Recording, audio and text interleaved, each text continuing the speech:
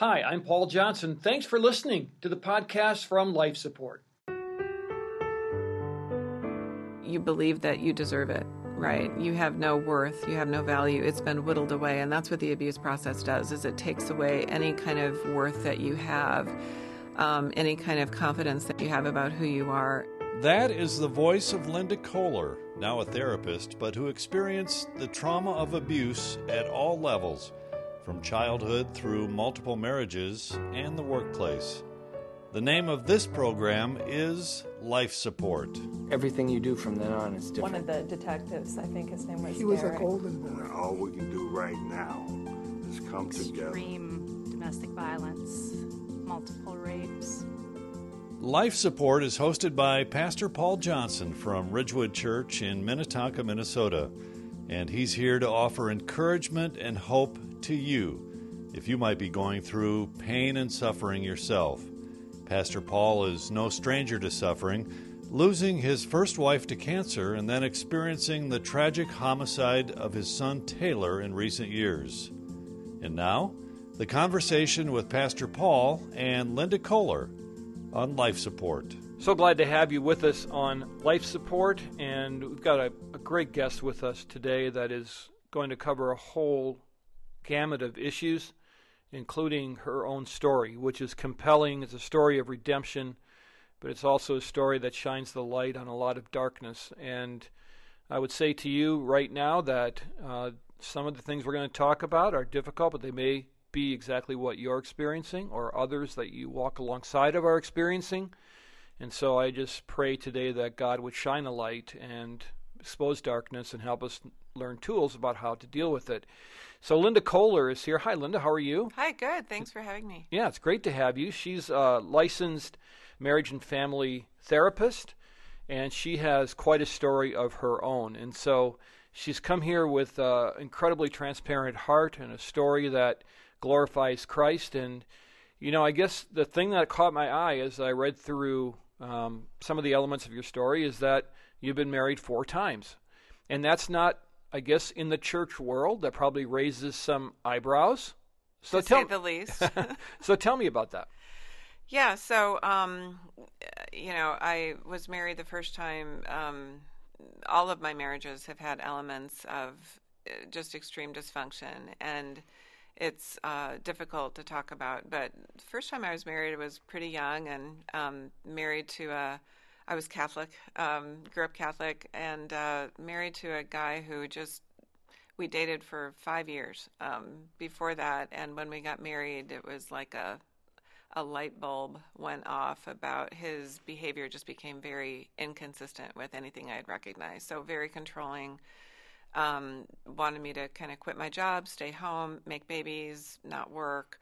That's not what I wanted for my life, and started following me and doing all sorts of strange things. So I ended that marriage pretty quickly.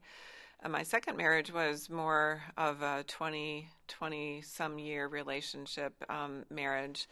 And that marriage was very defining for me. So having come out of a home that was abusive, where I witnessed and had abuse actually happen to me of pretty much every variety in my family of origin, the behaviors in that marriage were very familiar to me. So the things that happened in that marriage and why I stayed so long was, I was, 20 years old and didn't want to have 2 divorces behind me.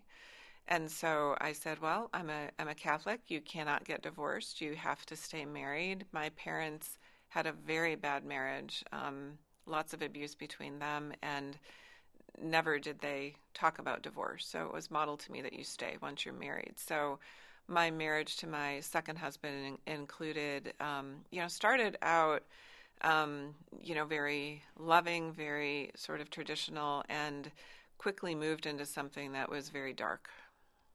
Tell me about that. What does darkness look like? And you're talking about a marriage where it would be in the church kind of marriage, right? Yes. Not out there on the fringes. Yeah, not on the fringes. So this marriage was, I was very quickly introduced to pornography after we got married, and it was hey, let's just do porn together as a way to enhance our sexual experience. And that felt very uncomfortable to me. And so when I started saying no, the behavior on my part, my part just exited and said, I'm not going to do that with you anymore.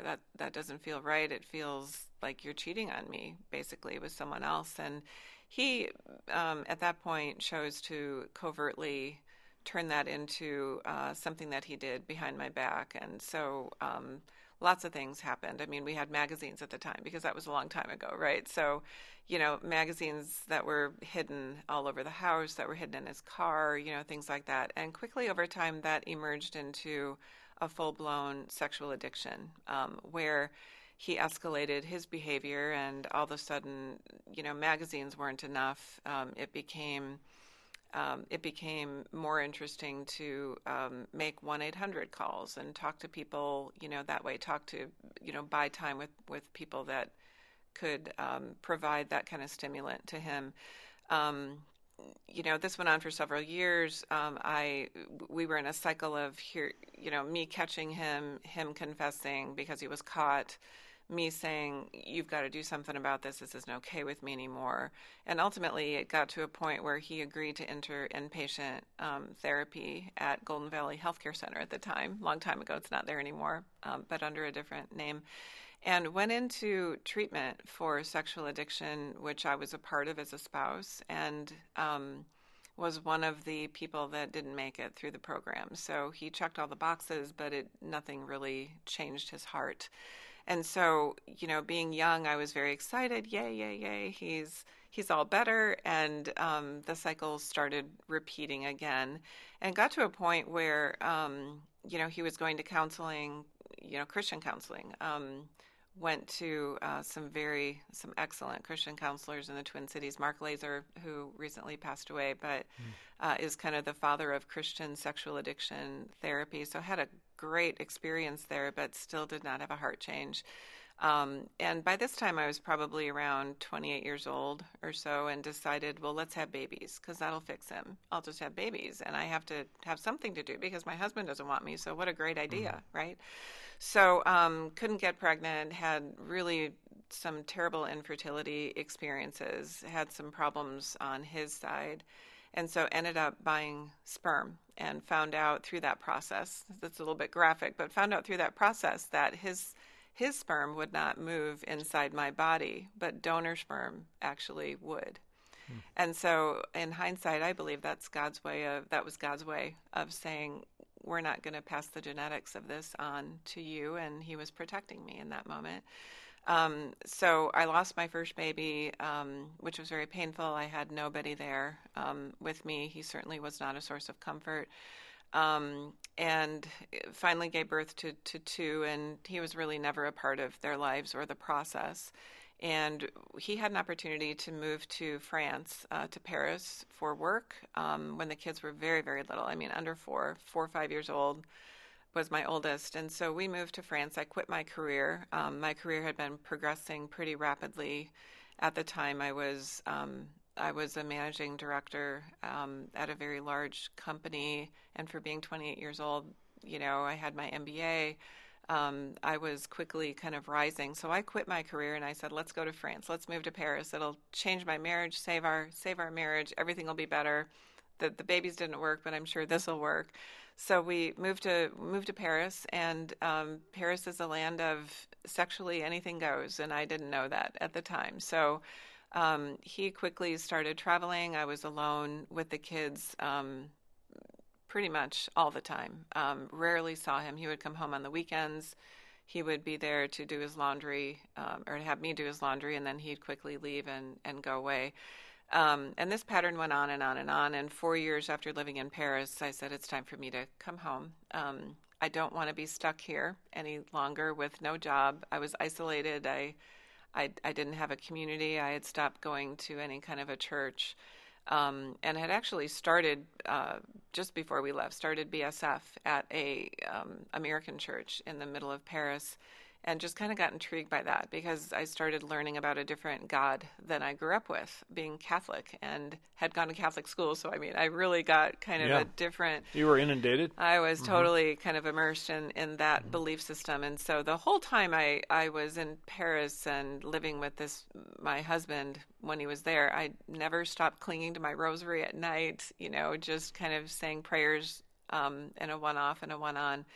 And kind of a way, but never really had a relationship, sort of just, and over time became kind of angry at God for the circumstances. So I blamed God for what was going on in my life. And, but BSF kind of changed that, started chipping away just a little bit at that. And I got really curious about, well, this is a really interesting God. I mean, didn't know that before. And that happened really within, I think, 4 months of moving back to the United States. And so we moved back, landed really in just before 9/11. And on 9/11, I went to my very first Bible study. And it was just an incredible study about the person of Jesus Christ. And within, I would say, 30 days of that, many things happened in my life. Number one, God provided a job again, at a very big company with making more money than I had ever thought possible, provided, me a way to say there's a possibility here that I might be okay on my own, but still did not give myself the permission to do that. Shortly, again, within that 30 days, I was inundated with what I believe are revelations from the Lord because I accepted Christ the day that I went to my Bible study on 9/11/2001. And so the revelations included just many women from all over the world, United States, United Kingdom, Europe, Asia, I mean, you name it. There were women that were coming out of the woodwork through phone calls that I received, emails that came in, and he was out of town when all of this happened. It happened within the span of really about a week. And the kids had actually discovered some kind of a stash of material that he had kept when a ping pong ball had actually gone up above cabinets in our basement and they were playing ping pong. So they brought to me after they read many letters from many women, a lot of pornographic material, very dark types of pornography, and just a ton of evidence that not only was he still addicted to pornography, which he had always been addicted to, but he had escalated into serial affairs, prostitution, that kind of a thing.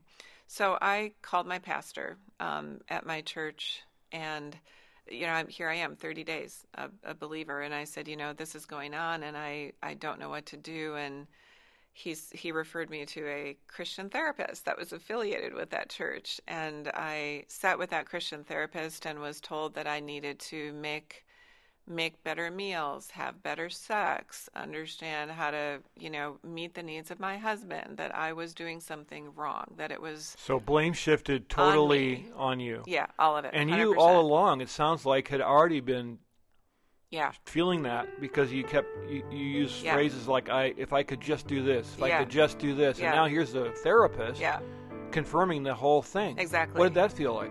We'll continue this conversation with therapist and trauma survivor Linda Kohler in a moment.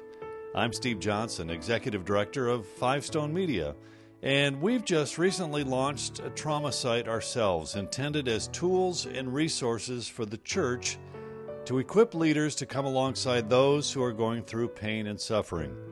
If you'd like to learn more, log on to lifesupportresources.org, lifesupportresources.org. And now, back to our conversation with Pastor Paul. You use phrases like, if I could just do this, if I could just do this, and now here's the therapist confirming the whole thing. Exactly. What did that feel like? Yeah, it was horrible. I mean, I felt absolutely. I mean, I had suicidal thoughts. I thought, why am I living? I mean, I don't know what else to do. I mean, I really felt like I was at my wit's end, and I probably saw her for, I would say, a good 6 months to a year, if I remember. And one of my dreams at the time was I want to be a therapist. Like, I want to do this, and I've always wanted to be a therapist, but never had the ability to do that because I didn't have the support to go to school. But and my businesses that I worked for would only pay for business degrees. But anyway, I digress. And so after about a year of trying more things, my husband at the time just wasn't changing, and he continued to be gone, continued to travel, and the acting out continued. And so I actually met with my pastor, and my pastor was pretty decent about it at the time. He enlightened me about the Word of God and said, you don't need to take this. I mean, you have a right to you have a right to do something else about this. And so it still, from that point on, it took me probably 4 or 5 years to actually make the decision to divorce. So, but what I find as what I found was that it was fairly good counsel, biblical counsel, but not necessarily with the full sort of permission to do it, because there was a big incongruence between the therapist that he had sent me to and what he was telling me that continued to really keep me stuck. And so I finally did pull the trigger. I got divorced. I stopped seeing that therapist. I married on the rebound. Really, within the first 30 days, I decided I was going to date 30 guys in 30 days. And I was going to find a Christian husband, and I did. So I dated a guy for about 3 years who presented to me, he was an elder of a church. He carried a Bible. He quoted scripture. He had 3 kids. He told me his wife had an affair. That's why they were divorced. Checked all the boxes. Everything was great. We got married 3 years later, and I ended that marriage after about 6 months. He moved out, and it took another 6 months to make the divorce final. But I essentially married the same person all over again. But this one seemed to be, again, a box checker, right? So he had all the credentials needed to be a faithful Christian husband. And turned out that he was still married at the time that we were dating. He lied to me about that, was still seeing his ex-wife, was still very involved with her. And also had a thing for massage parlor sex. And I wasn't aware of that. And I found out in hindsight that his family knew about it, didn't share that with me. His father is an elder in a church as well. And we had a lot of talks about his character and what should I know about this person. Oh, he's great. You're going to love him. There's nothing, and they still had pictures of the ex-wife all over the house, which was also kind of weird. But nobody ever really told me the truth, and there were plenty of people along the way that I was checking in with. But I don't blame them. I blame myself because I did not heal from the addiction and the abuse that brought. So in my second marriage, the abuse was physical. The abuse was spiritual. I was made fun of over my beliefs about the Word of God. The abuse was financial. The control over what I made, what he made, all was out of control.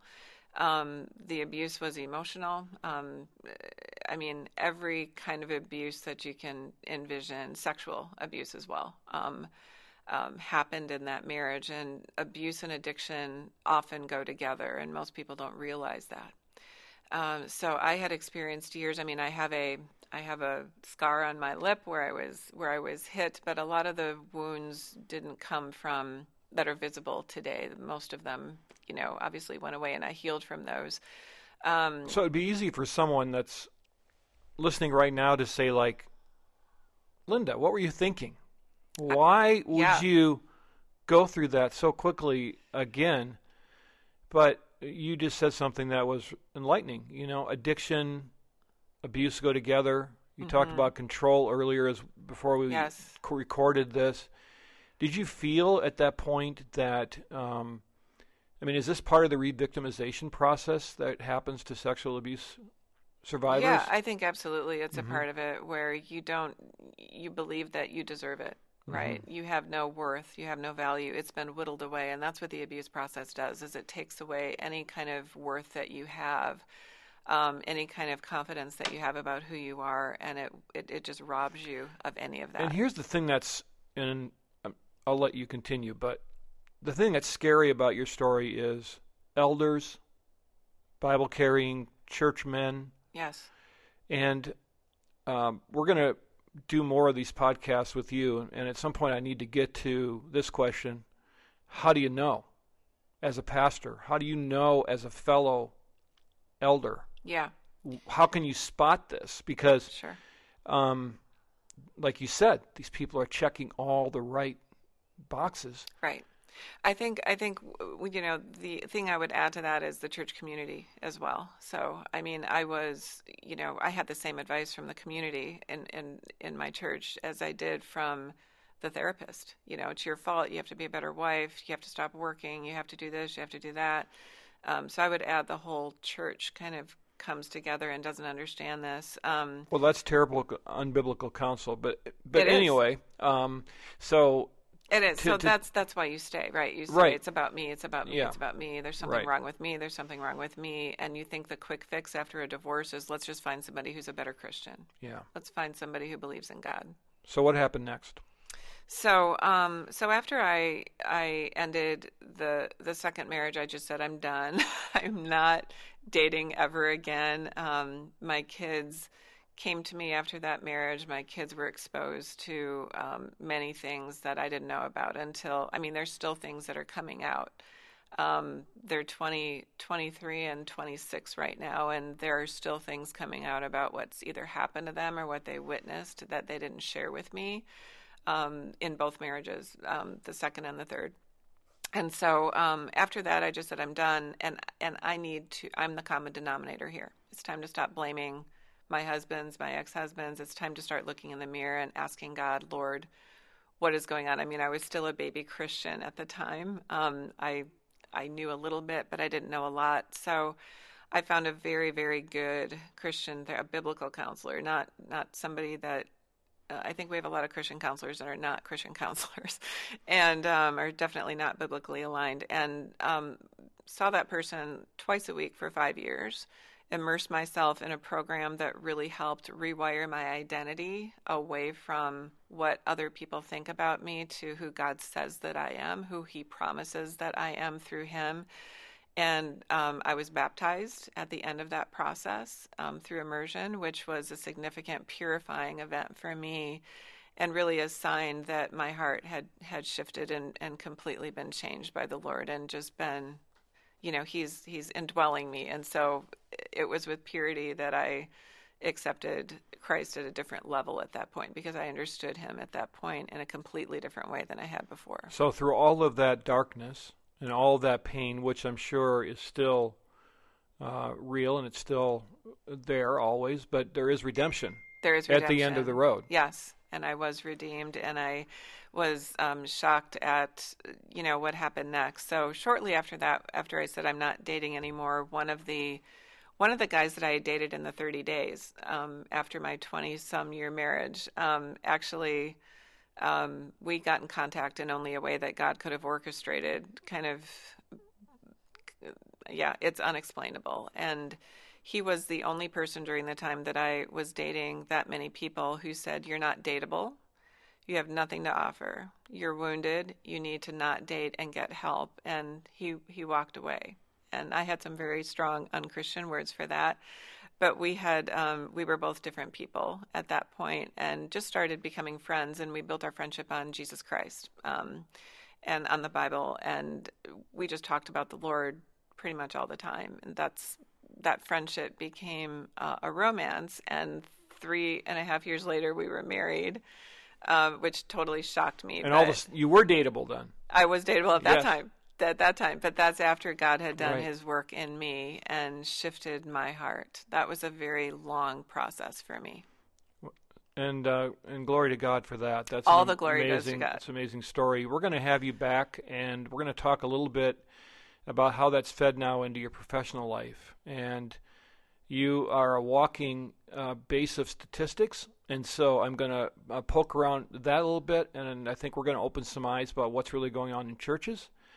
But the goal isn't to impugn churches. The goal is to help us all understand how to identify, how to biblically deal with these issues that get so easily hidden within communities of Christians. So thank you for sharing that. You're welcome. I appreciate it so much. Thanks for having me. That's Linda Kohler. We'll have her back soon, and she is a marriage and family therapist with an amazing story. And you know, Jesus said when he gave the apostles the Great Commission, he didn't stop and say you're on your own. He said, I will be with you always. And so if you're dealing with an issue that you've heard about, if you're feeling isolated and alone and you feel like there's no place to go and no one to turn to, please remember that Jesus is good for that promise. He is with you. Begin to pray. He will make a pathway for you. And please don't be afraid to ask for help, because redemption is possible for you too. Here on Life Support, we tell stories to help you find a deeper relationship with Jesus through some of these issues, through suffering and trauma. So I'm so glad that you spent time with us. It's so good to have you. Life Support is made possible by our wonderful partners, Faith Radio. That's at faithradio.com. Five Stone Media, where you can watch a video presentation of this podcast at fivestonemedia.com. And, of course, here at Ridgewood Church on our website at myrwc.org/life support. Love to have you on Twitter as well. At Pastor Paul J is where you can find me. Thanks again, and we'll catch you next time right here on Life Support.